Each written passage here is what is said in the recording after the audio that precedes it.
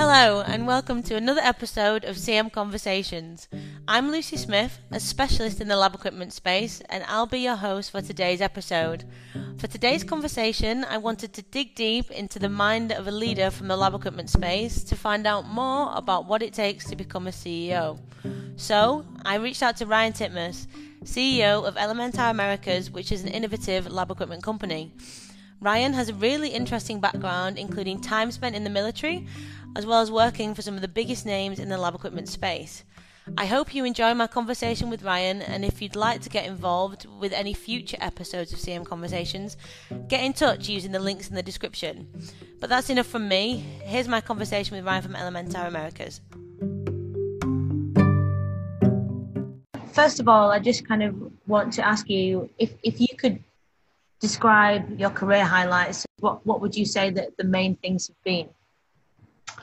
I think I found out very early that I liked working with people and teams. And I really aspired to be someone who they would look up to in business.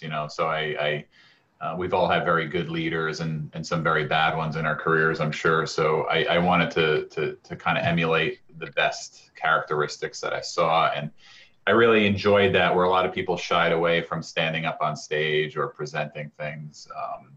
I really enjoyed doing that. So I think that's a big part of my drive, was to continually have people,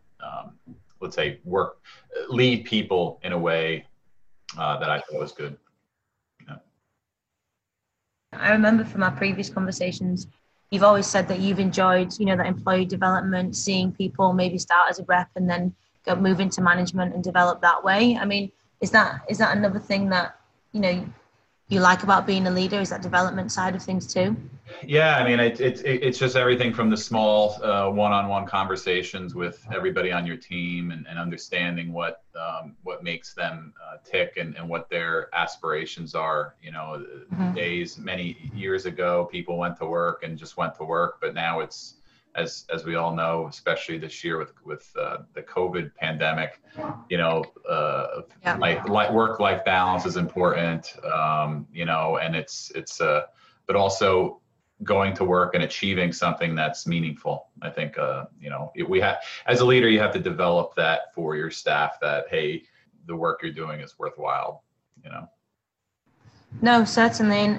And another thing that I've always kind of kept from our previous connections is you've mentioned about being a hands-on leader as well. So, you just said there about having those one-to-one conversations, finding what makes people tick. And you've previously mentioned about spending time out in the field with people as well, even being senior leadership. Is that, again, something that you found to be important?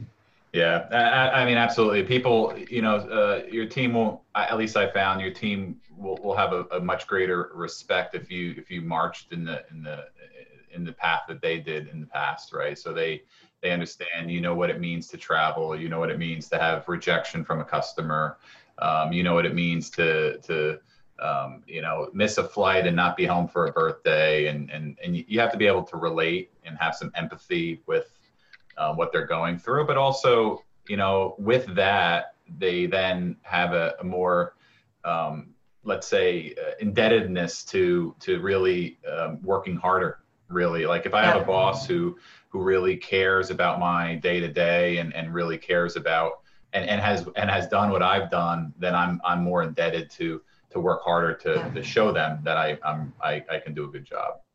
So. We call it in the trenches. We say in the trenches, right? We say, you can't lead a sales rep. I've seen it in so many companies where a manager's come on, has never carried a sales backpack in his life, has never earned a commission check, but is trying to lead a team on literature that he might have read about it, and that's only part of it. So. I would agree. I mean, you mentioned there about having that relatability, but it's also about being somebody that people can aspire to be like. So, just looking back at your career, you've developed and grown throughout different industries. Can you just tell us a little bit about your career path? Because you used to be in the military. Yeah, the Navy. So when I graduated college, part of the deal was that you had to serve serve in the military to pay back your education. So I did that for many years, and but it was in parallel to working. So, but it taught you a lot. It taught me discipline, and taught me what processes are needed. Even though we talk about we should be friendly and open, and at the end of the day, a business is in business to make money. So a part of that is to ensure that proper processes are put in place. But I think I relate more holistically to an organization, I think now, as I look back, because I didn't just come through the sales side or through the accounting side. I came through the product support side, which is, you're touching everybody. You're touching R&D and the customer and the sales rep, and really coming through that application support, product management type of path. I was able to not just see what I like to do, but I was also able to speak with and interact with a lot of different stakeholders in an organization. I think that again is really important, and that touches back to what we just mentioned about being in tune with the whole team and recognizing that from being in that position and interacting with all of those different departments, you've obviously been able to see the trials and tribulations that people overcome in those different departments, what R&D might overcome, or what it actually takes to develop a product and to then put that to market and move that forward and relate that to the end user as well. I mean, what would you say have been the biggest challenges that you've had individually in getting to where you are? I think it's one of the flaws that I constantly work on is that you can't make everybody happy in your life, right? You can't please everyone. And, I have more of that mentality where, again, that empathetic leadership type of role, where a weakness classically of that is that, you want to try to make everybody happy. And ultimately, at the end of the day, you learn you can't. There's people that just won't fit. And I think that's always been a struggle for me, is that I'd rather try with, it could be a structure, it could be a process, or it could be an individual. And sometimes you just have to learn when it's just not a fit for a variety of reasons. So I think that was a challenge of mine over the years. I think a challenge also was to bring a lot of products and ideologies and ways of doing work from, let's say, a European type of point of view. All the companies I've worked for have been primarily European, and then translating that to, a US Canadian marketplace where either is wrong, it's just different. So a lot of times it's bridging that gap of communication. And I think that's something that, especially now in today's world, the one area I specifically focus on internally and externally is communication. It's so easy to pop on to a Zoom now, or a team meeting, or even just a text message. How are you doing? What are we up to? That type of stuff. No, and I think that's something that a lot of people will be able to relate to, and that's exactly why I wanted to have this kind of conversation anyway. It's something that I think our networks will be really interested to see, and especially in times like now, as you've mentioned in COVID, there'll be a lot of people who might be struggling and wondering, what's going to come next. But even though you're the CEO of a company, you've also had struggles throughout that journey to get there. And one thing that you have done in your career is you've always emphasized to me in our conversations that family life's really important to you. You have your hobbies like photography as well, which I know we've spoken about. I mean, do you think that having these things in your life has played a big role as well in your professionalism, being able to switch off and develop too? Yeah, I absolutely. I think, a good leader told me once, you spend how many hours at work in your life, and then if you can't enjoy a balance of being home for important events, for being there for your children or your spouse or your boyfriend or whatever it may be, at the end of the day, that doesn't matter. Work doesn't matter. It matters that you were there for your kids. And I don't want to come off like everything is like you can have a perfect work-life balance. But that was the reason I left my last job. It wasn't because, one of the reasons. It was a great company, good people, and I enjoyed it. But at the end of the day, there was professional aspirations that I wanted to do, like we discussed. But there was also, I was not home a lot. I was on a plane back and forth, and to me, I made that decision that it would be better for me at this stage of my children's lives to be home more often. Yeah. Yeah. I think a lot of people have to make that decision, and if they don't, you have to work to make money. That's the point, and you have to work to grow professionally. But ultimately, at the end of the day, people have to make the better decision, and that's the decision for yourself. Yeah.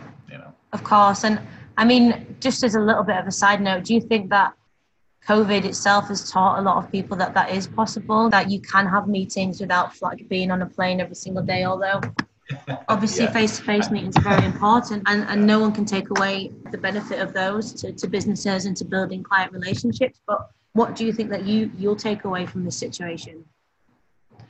No, I think you're exactly right. I think it's shown a lot of senior, let's say, old school executives or managers that, you can't have a balance between virtual and being in front of a customer. I don't think there's going to be ever a replacement for actually shaking someone's hand, saying hello, sharing a coffee or a beer. That's something that everybody yearns for. And I think that's why you're seeing a little bit of the accelerated, people are going out, because it's something that as humans we miss. But, I think what we're seeing is that a lot of the frivolous travel, getting on an airplane to have a one-day meeting, all of this stuff should be avoided in the future for a variety of reasons: personal health, air emissions, you name it. There's a variety of things where the technology now, even for my sales reps, let's say efficiencies, Lucy, you think of it around the business point of view, the amount of travel and entertainment being spent just going to visit a potential client could now be augmented with, hey, let's do a Zoom live webinar or a live training with the product. We just did an installation the other day virtually. So it shows you that, and a lot of customers don't want you there. You're a scientist, and I've been there and I've walked the halls where the scientist is being really nice, but they don't want you there. They're doing their research. Right. So they'd rather schedule around a different time where they can talk like we are. And yes, it's not exactly the way it was with relationship building, but people are going to have to get used to it. Is that something that you think you're going to be implementing then? Do you think that you'll take some changes on board yourself? Yeah, absolutely. There's changes where, I've been operating, my team has been operating, my executives, my staff, everybody has been operating virtually. People have been going in the office to do experiments as well as the warehouse, but it shows you that we're able to operate very well. The thing that's missing, like we said, is that personal interaction, but we're slowly doing that in a flexible way where every certain amount of days people could come in together so they get that camaraderie, and then we'll slowly progress into back to normal, let's say. But that normal, I don't think is going to be in the office at 9 o'clock. If not, you're in trouble. It's more, hey, I'm virtually connected at the moment. I'm doing this. I'm going to be here. I'd rather somebody work at home for a day rather than be stuck in 3 hours of traffic. It's not productive for me as a business leader because they're not doing anything. They're stuck in traffic. Right? So. And I think that again feeds back to what it can take to be a good leader, and it's about having that flexibility and listening to what other people, is finding works for them. I'm sure that there will be people within an organization that don't work productively from home and want to be in the office, and there might be other people that is the complete opposite, and it's about recognizing that not one size fits all and being able to work in that way. Some people need it as a release, Lucy. You don't realize everybody who's like, work from home, great. I can get a lot more done in a lot less time. All of these types of things you hear about, it's all true. But the emotional side of things, you don't realize. A lot of people who are younger live at home still. They're cooped up in an apartment maybe.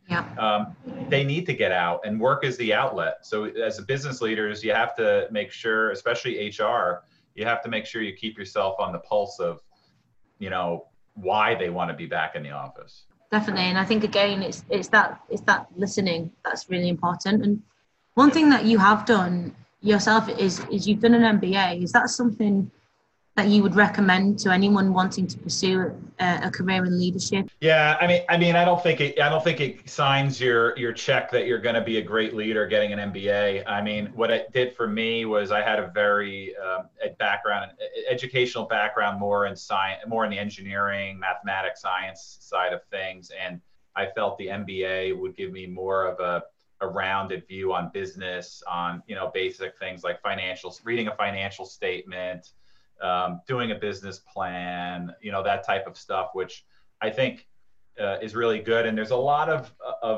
non, like short courses. Like I went to INSEAD for building an effective sales team, which was a week and a half course, but it was great because it was an international setting, people from all over the world, and you really got to use best practices from them, as well as really good teachers. So yeah, it's just a part of the process, I guess, Yeah, no, definitely. And it's any kind of experiences like that can benefit and show people, things that they might not have been aware of before. And when you think about some of those key interactions that you've had, or some of the leadership that you've had as an example throughout your career, I mean, who would you say have been your biggest inspirations and why?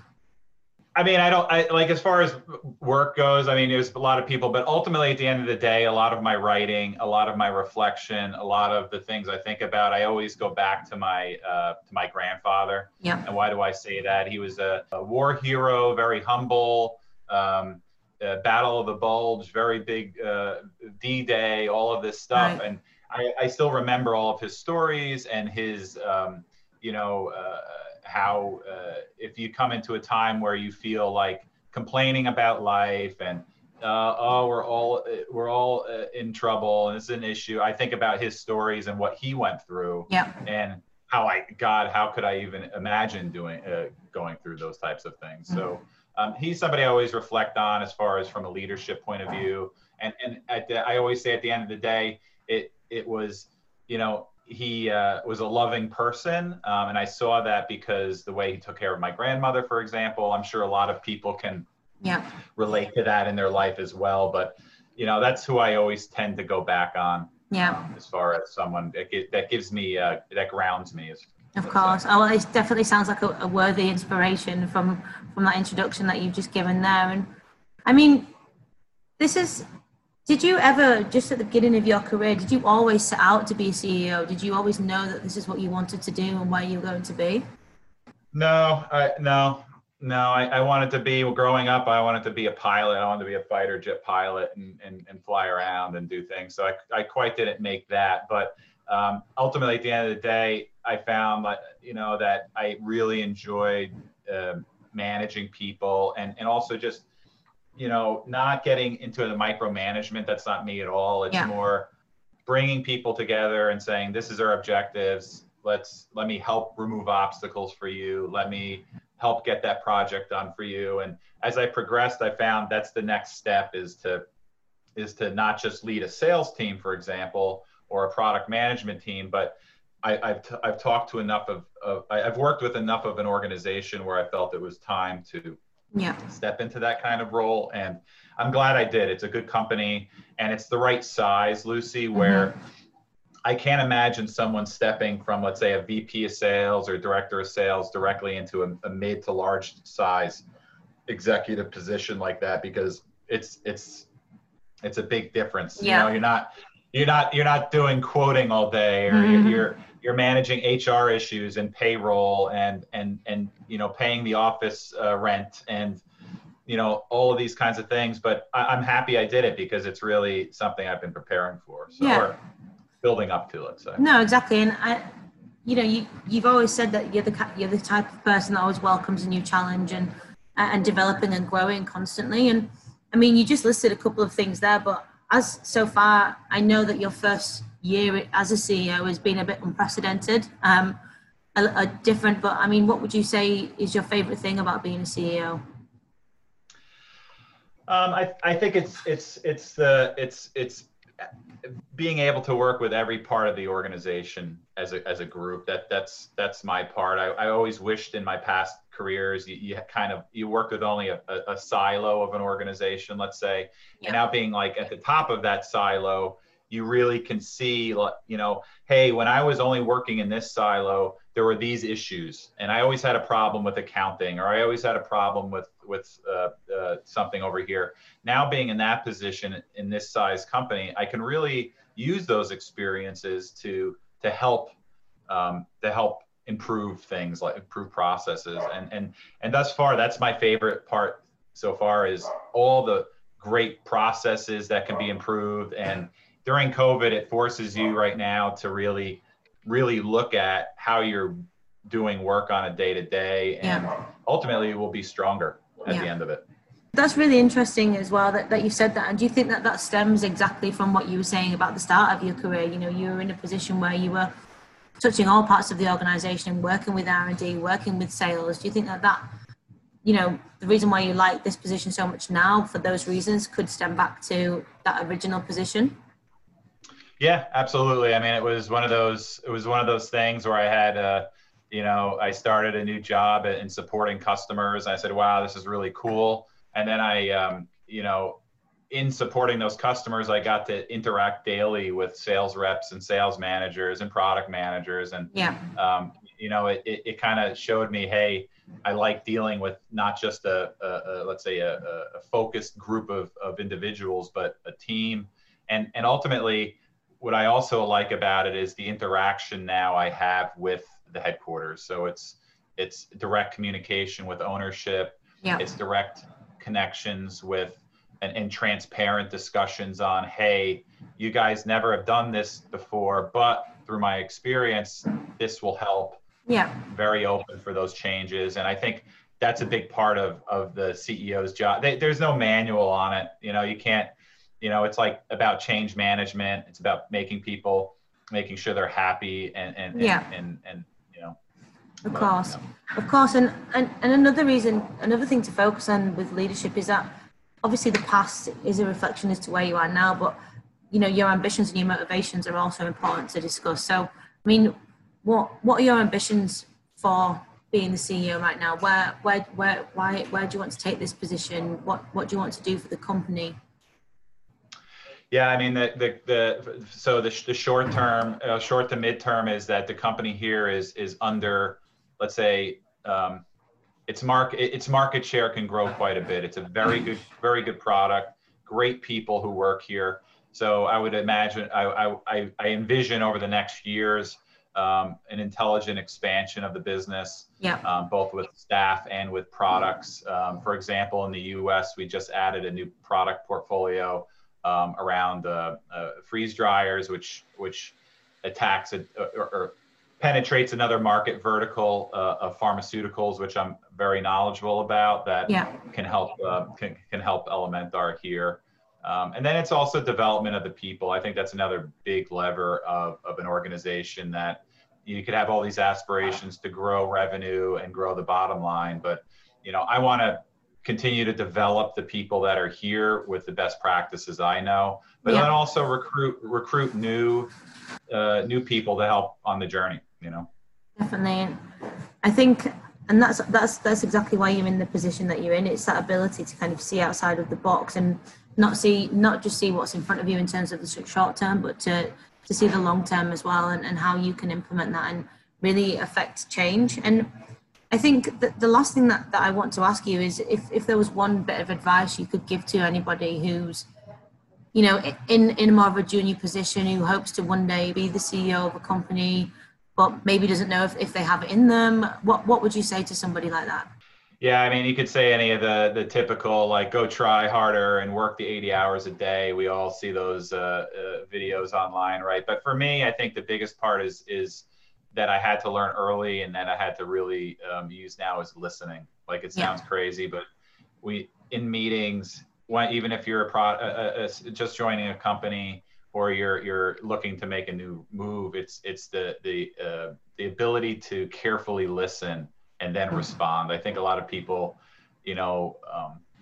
don't do that very well, and it's a very challenging trait to be an expert in. But for me, I think just really listening to the keys of your staff, the keys of your manager, listening to the things that maybe not everybody would pick up in a normal business conversation is very critical in that. Mm-hmm. And that comes from the development of your emotional intelligence. Yeah. That's just what it comes down to. And I think that's great advice to be giving someone. Is there anything, Ryan, that I've not asked you that, you know, you would like to say about your career or about, you know, how you've got to where you are?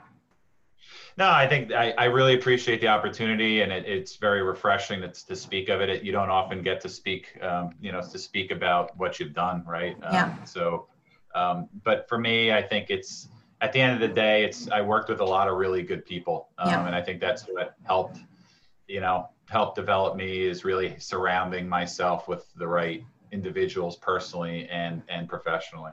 So it has been really great to catch up. Great. No, I appreciate it. Perfect. Great, Ryan. Enjoy the rest of your day. Thank you. Bye.